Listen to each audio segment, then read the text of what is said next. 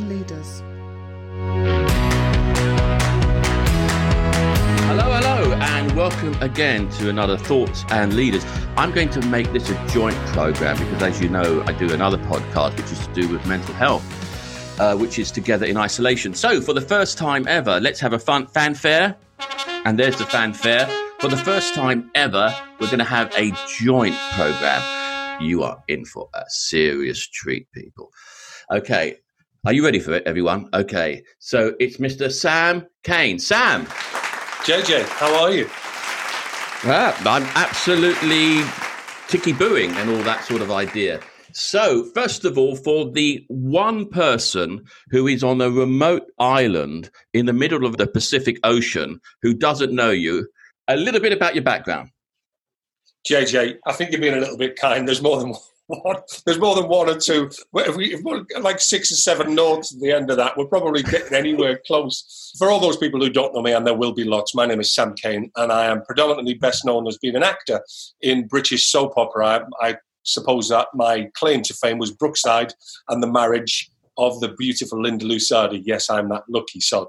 I did soap operas, I've done musical theatre, Coronation Street, what else did I do? Emmerdale, The Royal, lots of TV stuff back in the day. Kind of stopped about 20 years ago when I got more ensconced in musical theatre. Did a lot of that, some of the big old classics like Carousel, Seven Brides for Seven Brothers, the Rat Pack, which is one of my favourites. Playing the leads in those things, being a singer, actor, all-round entertainer is kind of what I've done. I disappeared for a while as well, JJ, and started sailing the seven seas on cruise ships, which is the best kept secret in show business, may I say. And okay. With my one-man show, I've always been that guy who stands up and entertains. Never been amazing at everything, but jack of all trades. That I suppose that idiom could fit my my CV. And that's what I did. And I've kind of taken a back seat now. Slowly segued into, while I was also performing, directing, producing, writing, got more into that and fell in love with it. The whole gamut of show business. The agency I work for is a company called TAD Management, and my best friend Terry Davis is the CEO, originally from Manchester, lives now in Phoenix in Arizona, and he runs the company from over there. So I head up the UK division. And ostensibly, I suppose, the European side. A lot of it is cruise ship based, where we get entertainers on and off. You know, we're called guest entertainers. I suppose that's the title. And we book all those guys on pretty much every different cruise line. But since the decimation, it stopped, full stop. I want to talk to you about behind the scenes of the soaps. How many bloody soaps have they recorded in advance? I mean, when are they going to run out of Coronation Street? It's very clever what they've done. Very clever indeed. Well, they're usually around about 6 weeks ahead of what's being transmitted on the TV. And that's 5 episodes a week in usual cases.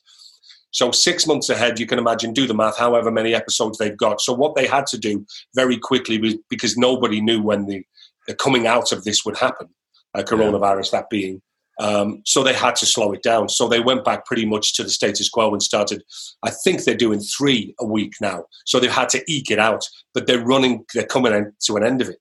All the backlog now is pretty much, it's depleted. So they're finding ways, which is pretty ingenious, certainly on Emmerdale, and I should imagine the others are following suit. But they're having to film in keep it into guidelines of government. Guidelines is the word. So there's no contact. There's a skeleton crew doing these things. So most of these things is they're being shot now like a 2-man play. So they've got one cameraman, one sound guy. So there's very few people, and the actors themselves are given the microphones that are being wiped down. They're applying their own microphones, applying their own makeup, picking their own wardrobe out and going out. And in a lot of cases, even finding clothes that they own that would be a similar style to the character that they're playing would wear. So there's all of that. So they've had to really use their imagination on this. And I suppose it's going to be enjoyed a bit more because there's so much more that's gone into it. It's just a very different thing. I mean, we've all seen the episodes in whatever it may be, where it's a very small cast, one location, small crew, small amount of cast, and just shot within the storyline. So the writing has to be adjusted. When do you think it's going to start reflecting the COVID storyline? Well, it has to now. Like I said, they're going to be in a place where they're depleted of episodes that are in the can. So they're going to have to start doing these, keeping into government guidelines and what's happening right now. Because that's what soaps do. They kind of reflect what's happening in real life.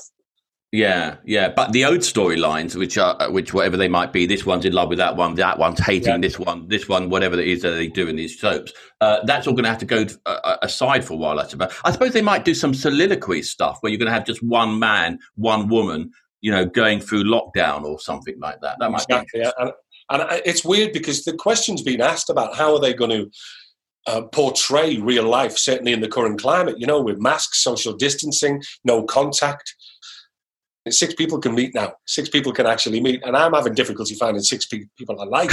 So, I know they don't. Boris didn't take that one into consideration. Now we've all got to find 6 people we like. Yeah, okay. 6 people we know is tough enough.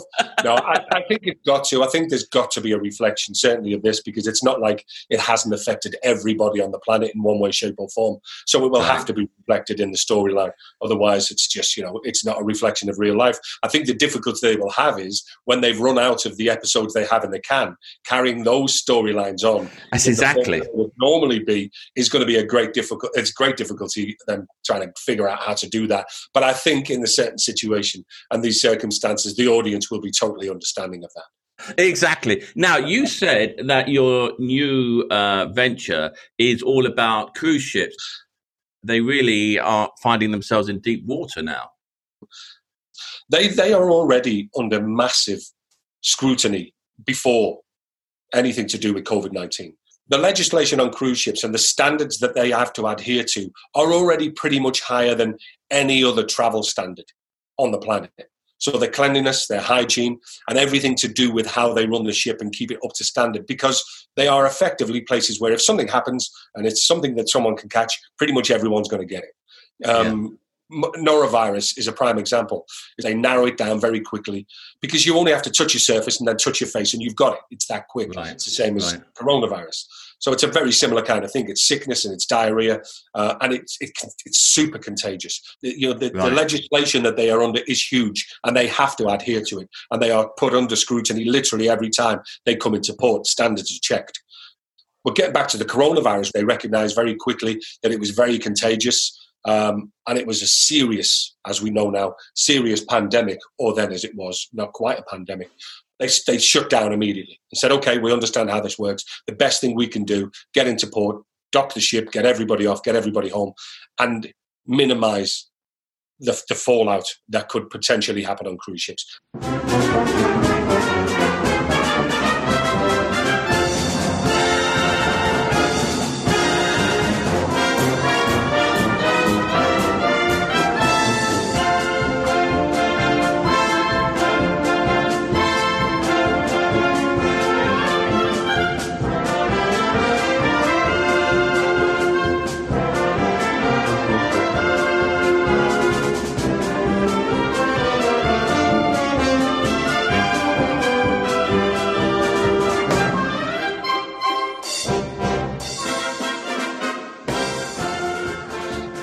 Now, in the wonderful, amazing, spectacular business that is show, it's really, really tough on those people in that business, isn't it? Different gamuts within it as well. It's not just about the regular self-employed people, of which most show business people are self-employed. So they do fall in to a grant bracket. I'm one of the fortunate ones in this case because I'm still working. So TAD management haven't had to furlough anybody. We're still running as a functional, solvent company. So that's amazing to me. But there are lots of people who are, like I say, that limited company bracket, who get nothing.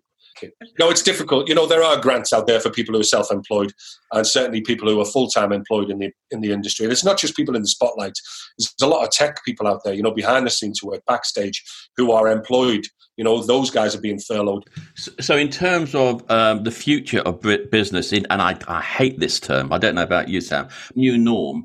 I was speaking to you just before we went on air about a mate of mine who he owns a theatre in London, and his issue, one of the issues that he has, is that he's still got to pay the rates and all the rest of it. But of course, he can't, even no one coming in. Exactly. Well, he said that he'll probably be one of the last lot to get people back in again because it's a theatre. I mean, you've got to have social distancing.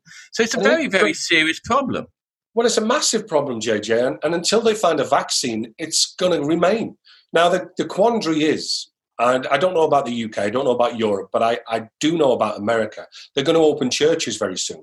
Now, some of the churches in America, certainly in the place where the company I work for is, 2,000 people can frequent this church, and they're going to allow them in. People are going to want to go in and do what they do in a church. So if they can not social distance or not think about social distancing, and I hope they are, but I hear they're not. Right? If they can do that in a church, what is the difference between that and a theatre? It just comes down to basic common sense, doesn't it? If you've got a chance of getting it, you want to keep yourself as far away from that chance as possible. So if you sat next to someone, you can carry the symptoms of this for 2 weeks and not know. So the amount of people you come into contact within that 2 weeks, if you're a busy person, could be hundreds. And then the cycle continues. We know how it works. You think that we are tragically, and I use the word absolutely, not even advisedly, I'd use it absolutely, fundamentally and categorically. Tragically, you think we're heading for a second peak? As they start to dip their toe further in the water, letting more of these restrictions go, the more they will find that this will grow. Every time we have a bank holiday over here, which is kind of pointless these days, we're told that the figures have fallen down. I mean, the last one, we were in the tens as opposed to the hundreds, the last figure on the bank holiday. And then the next week we were back up to 400 and something. I don't know whether they're considering all cases these days, as it care homes and hospitals. But there's people in homes who are dying because the hospitals, weren't taking them in for a while. Were they counted in as well? Back to the theatres though, JJ, I think what will happen is there will have to be a case of sticking to certain amount of rules and regulations and common sense, whereas people will have to be a certain distance away from each other, certainly in an auditorium scenario. But this isn't just about the people that are watching the show. This also adheres to the people who are on the stage being watched. Ladies and gentlemen, please welcome to the stage, Sam Kane. She walks, that's easy.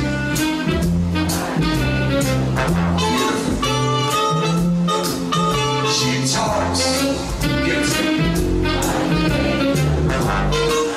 she's my kind of girl. I want to tell you that Mr. Sam Kane is Mr. UK Panto. I am telling you, this man he's not only one of the greatest performers in terms of pantomime, but he's an amazing writer of pantos and a bit of a historian when it comes to panto.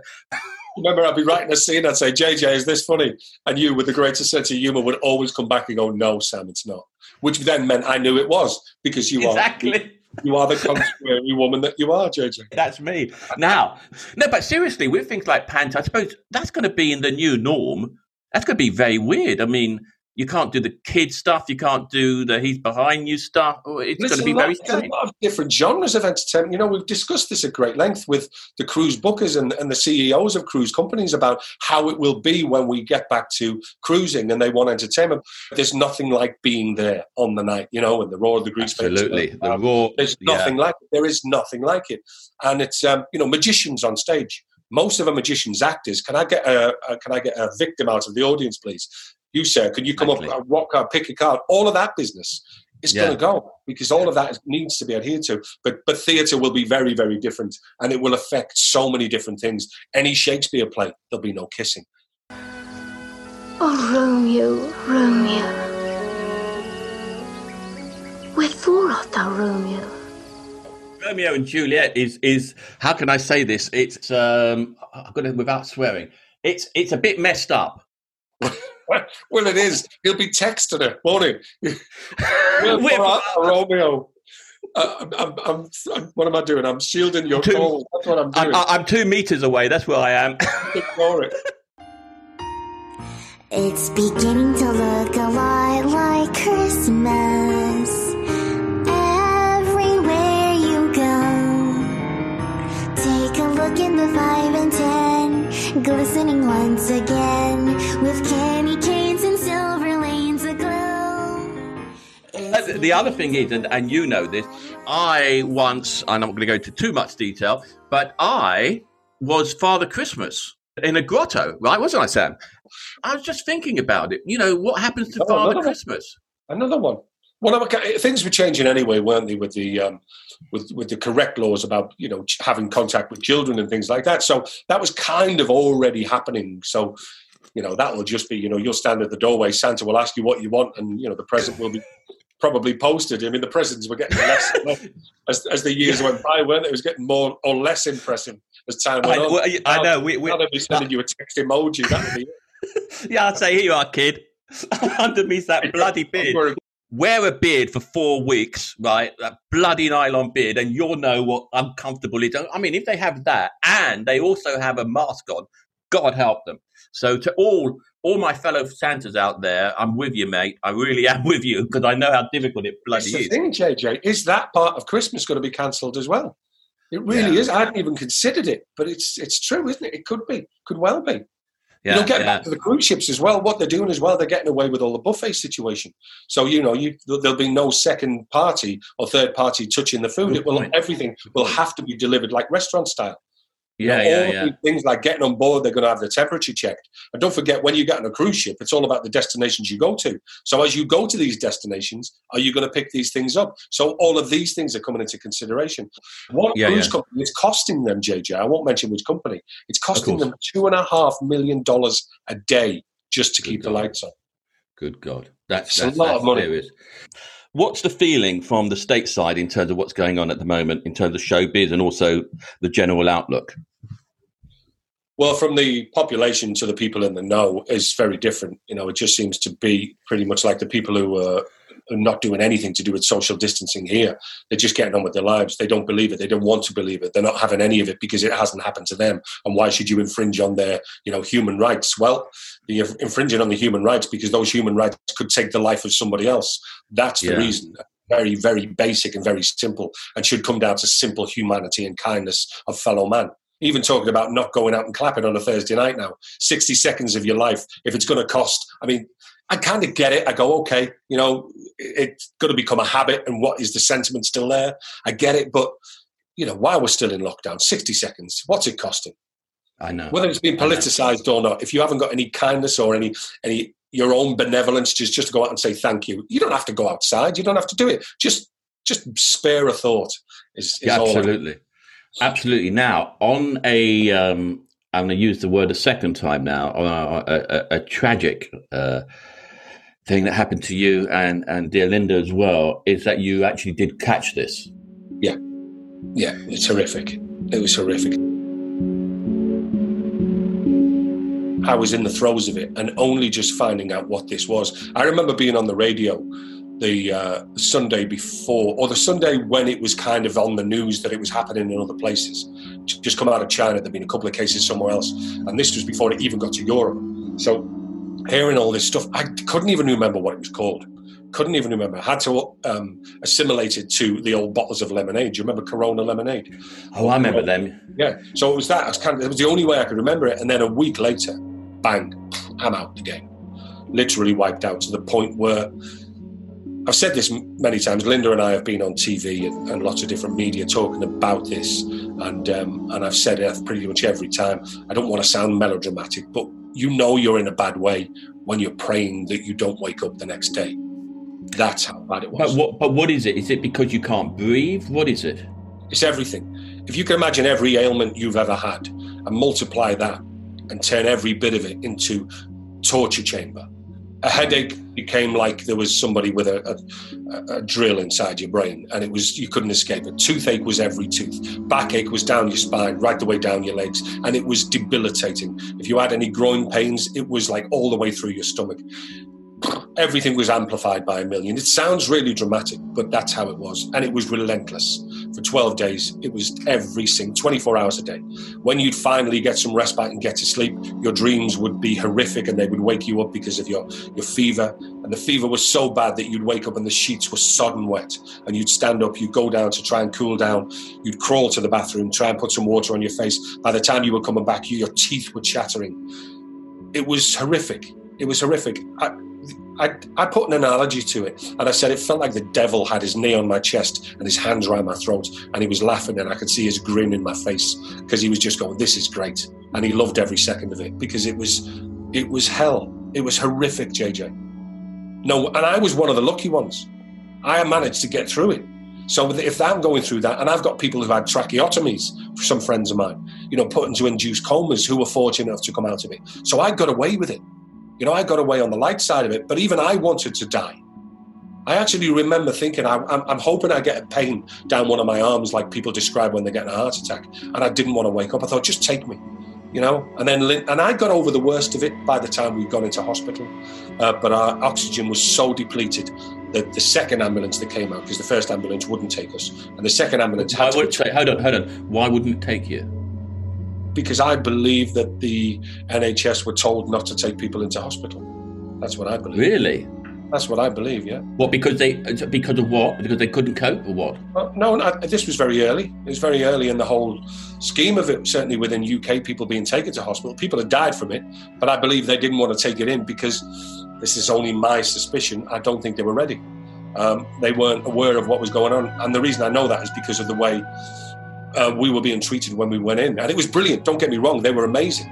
But they didn't know what they were dealing with, and they were terrified. So the guess was they were trying to prepare to see if there was any more information, but that's only my assumption. So the first guys didn't take us. They said they knew we were ill. They probably knew we had it. They were certain that we didn't have it, because that's what they told us, but they were vague about what we did, although no tests were given. Of course, in those days, there were no any tests at all.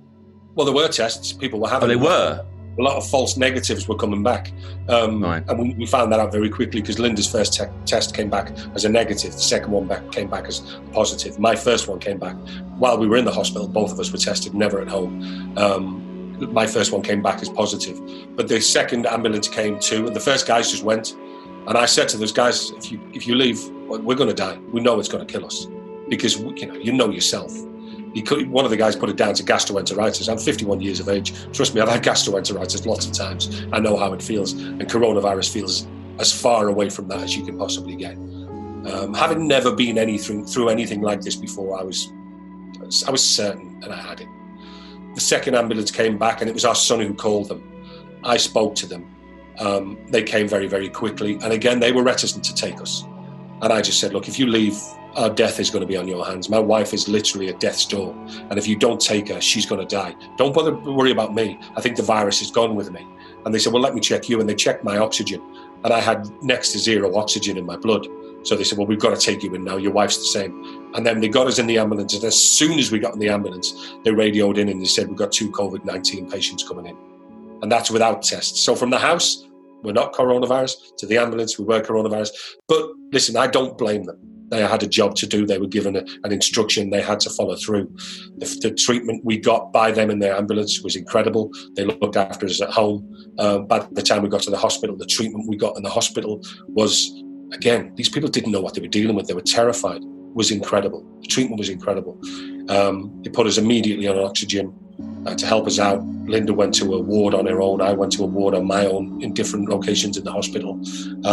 Psychological effect of that was horrendous, because we were both seriously ill. I didn't know how Linda was, so we were literally now FaceTiming or texting, and Linda couldn't do much of that because she was so ill. Thought she was going to die, JJ. It was the worst time of my life.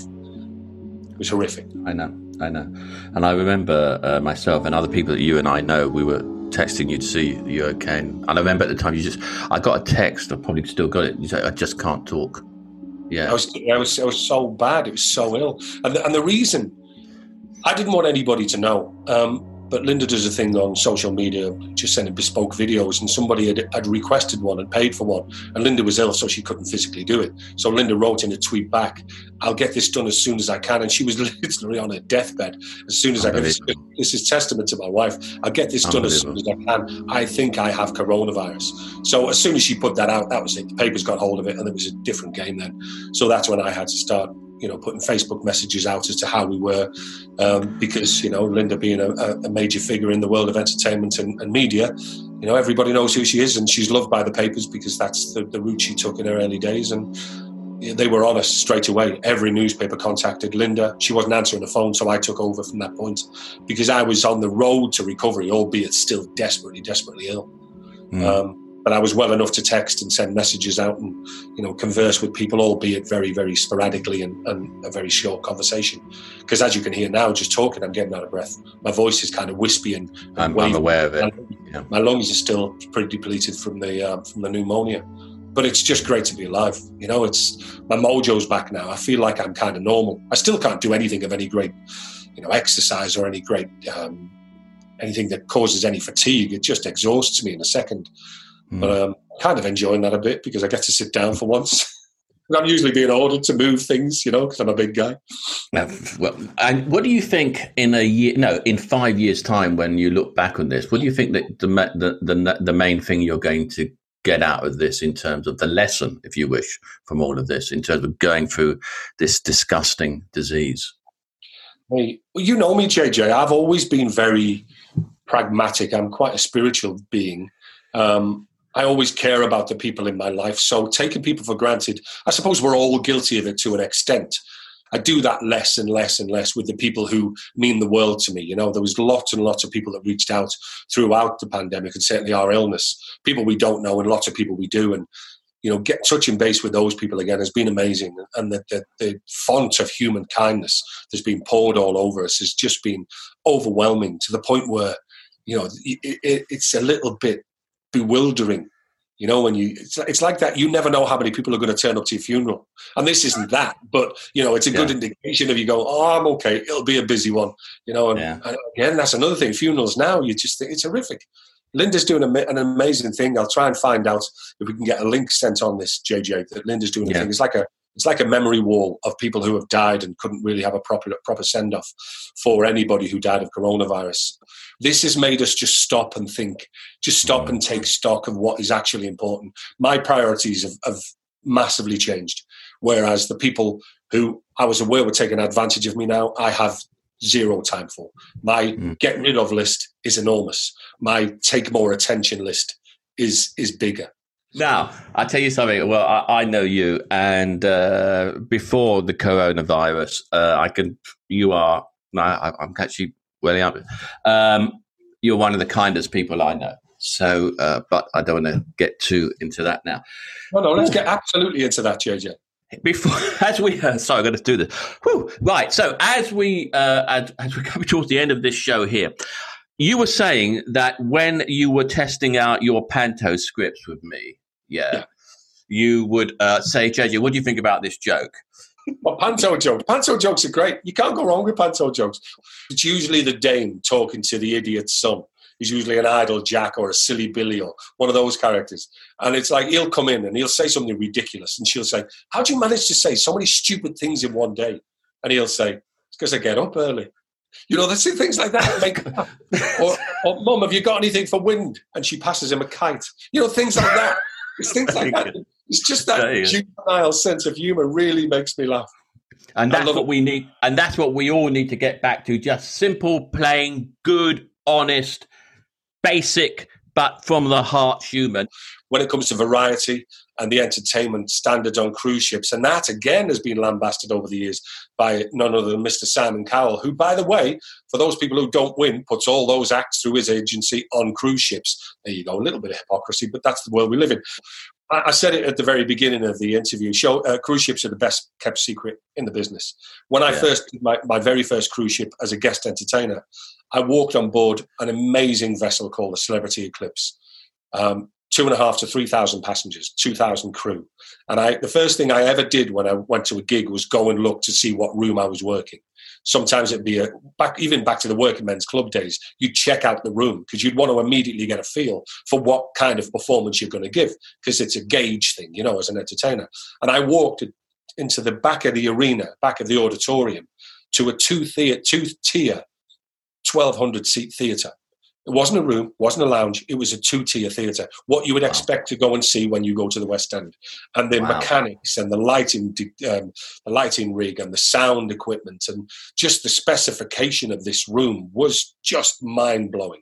And then I work with the band, and they're all world-class musicians. And I'm thinking, my God, how have I never done this? So it got immediately back into me, and my bug for actually wanting to stand up there and do my one-man show, and I sing, I tell jokes, I'm funny, I'm an engaging kind of guy up there. It's about just getting your audience and doing what you do for 45 minutes. And as one of the most entertaining guys, you should really check this guy out. Seriously, check him out. Amore, that's amore. in the Rat Pack, you were Dean Martin, weren't you, in the Rat Pack? One of my favourite jobs. Very rarely you get to play someone that's lived or someone that was, they're usually fictional characters. So it's. But you were Dean Martin. I mean, I saw you in it, and you were Dean Martin. There's no two ways about it. You were Dean Martin. It's unbelievable. Cheers, mate. That's my job. That's what we do. You put on their skin and you try and emulate. You work with great directors and you work with amazing people. And, when you've got actual footage of the man to use as a reference, it's really good. I've always been a decent mimic anyway. So his Tom Jones, by the way, is something else. Yeah. I was talking about this just the other day. Somebody said, what was the toughest thing you ever had to do? And I said, it's probably take the direction to play Dean Martin. I suppose, it's about portraying the belief and suspending the belief of the people who are watching and completely ensconcing yourself, completely just dripping yourself inside the veins of the people you're playing. Because one of the directions I got to play Dean Martin was every time I walked on stage, the director would say, stop. They never let me get to the microphone. This is my first entrance into the play in rehearsal. So we're doing it in chronological order. And I'd walk out in the rehearsal room and the director would say, no, go back. I've taken 2 steps on the stage, or effectively the floor. I haven't got to the microphone. Go back, do it again. Okay, what do you want? Do less. Okay. So I'd walk, no, stop, go back, do less. So now I get further to the mic. No, stop, go back, do less. How could I do less? I'm walking from A to B. How could there be less, right? So eventually I get to the mic and then I start singing, no, do less. And it drove me insane because I'm looking at myself in the mirror, I'm videoing myself, I'm thinking, I'm not doing anything. I'm doing as little as possible within the kind of mimicry, I suppose, or essence of Dean Martin that I'm taking on at this point. Anyway, we skip to opening night. Yeah. And my wife comes to the opening night. And by the way, before we get to the opening night, the director had gone, yeah, okay, now you've got it. And it was almost like a penny that dropped. Well, okay, I get it now, do less. And as an actor, you have to find that. And that's where a great director comes to his fore, because the actor is expected to have 98% more or less under this in the book. The rest of the 2% is the director's job to fix what the actor doesn't have. That's what I use anyway when I direct. So opening night, I walk out, finish the show, come back, Linda's in the dressing room, and I said, what was it like? And she was in tears.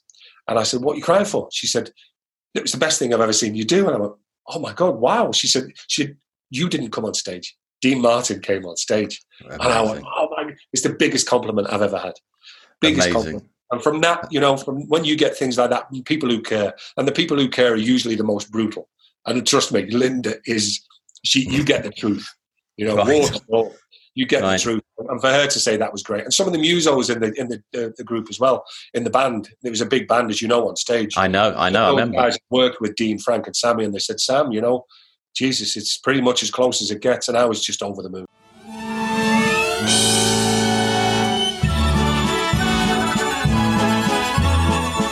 I've got a lovely story, JJ, if you don't mind me wallowing in this little thing. Okay, go on. About me, but it's one of those moments in your life when you just go, this is gorgeous. We were in Stoke doing Carousel, and it was a matinee, and it was pouring down with rain outside, and the company manager knocked on my door at the half-hour call, or just thereabouts, just before, and she said, there's 2 people at the stage door want to come and say hello. They said he said he was in the original cast of Carousel. I went, what? This is back in 2001, 2. And I went, what, the original cast of Carousel? This guy's got to be a proper coffin dodger, at least, He's got to be seriously old. So I said, yeah, absolutely, bring him in. So I expect it's going to be like a chorus girl from the original show and, maybe one of the guys that was in one of the chorus. No, this guy walks in, he looks $1 million. Stephen Douglas, his name was, and his wife, Christine. They lived in Staffordshire. He was originally from Canada. She was from America. They got married. I think she was from America. They got married and they spent the rest of their life in Staffordshire. And they always come to see Carousel. So this guy walks in. He looks $1 million. Blazer, light blue shirt, yellow tie, chinos, hair slicked back. Looks sensational, right? And his wife looked like one of the Golden Girls, just pristine, the pair of them. And he stuck out his hand. And they're talking to me about, the show. They always come to see it. He's got a deep, dark brown voice, American accent. And he's as sexy as it gets, this old guy, right? And I said to him, they're just about to leave because we just had the half-hour call, so I've got to get ready for the show. So I said, Stephen, I'm sorry, mate. Please excuse my ignorance, but I was told before you came in that you were in the original cast of Carousel. What did you play? He said, I played the lead. I played Billy Bigelow, same part as you. I went, what? You were the original Billy Bigelow? And it blew my mind. He said, yeah, I was the original guy. I said, hang on a second. So you were cast by Richard Rodgers and Oscar Hammerstein? And he said, yeah, well, I was, yeah. I went, oh, my God. So I said, okay, listen, is there any chance you could come back and tell me what you thought? Because I'm not going to ever get any closer to the people who put the music and the words on the page than you. This is it. It's as close to Nirvana for this part that I'm ever going to get. And he said, I'll be honest with you, Sam. And he was pretty brutal. He said, I've seen this show a million times. He said, because I believe I owe it a debt of gratitude because it gave me everything. I was the first guy to play it. And there's a club. He said, and no one else will ever get in the club. He said, because I was the first guy to play it. He said, Edmund Hockeridge took over from me.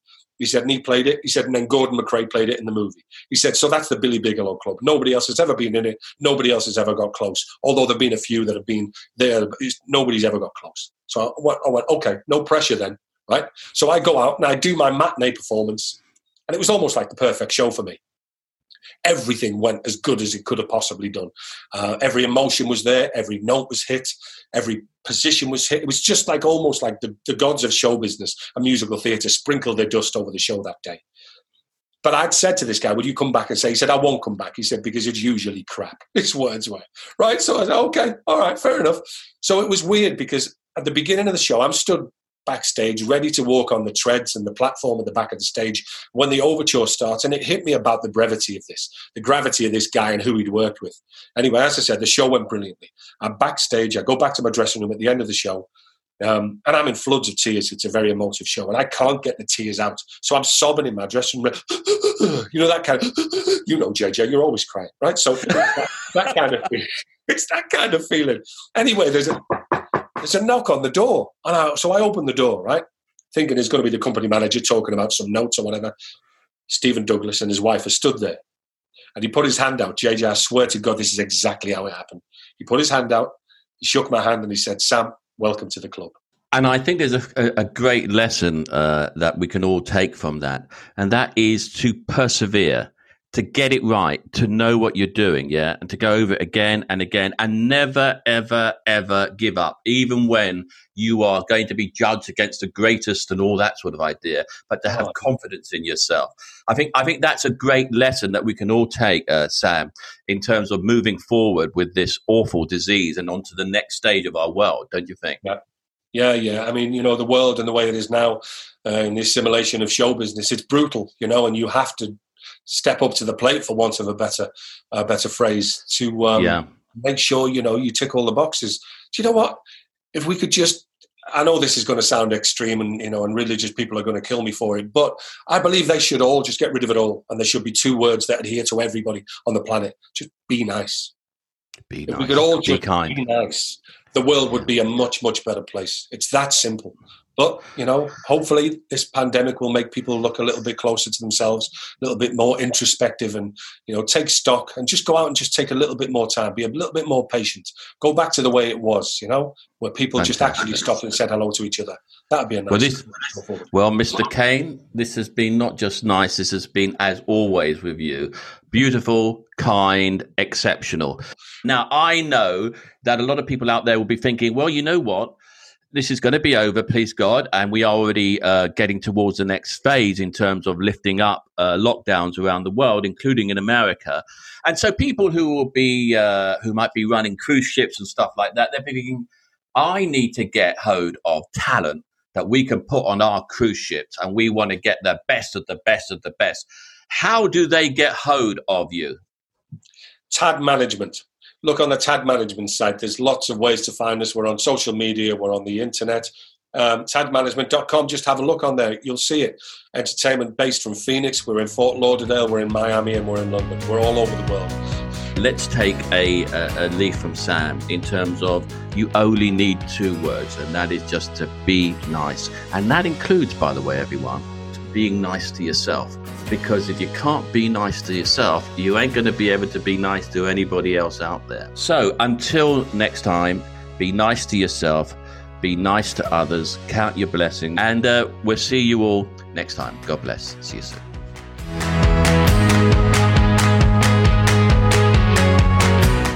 If you would like to contribute to a future programme, please email reinvent@me.com.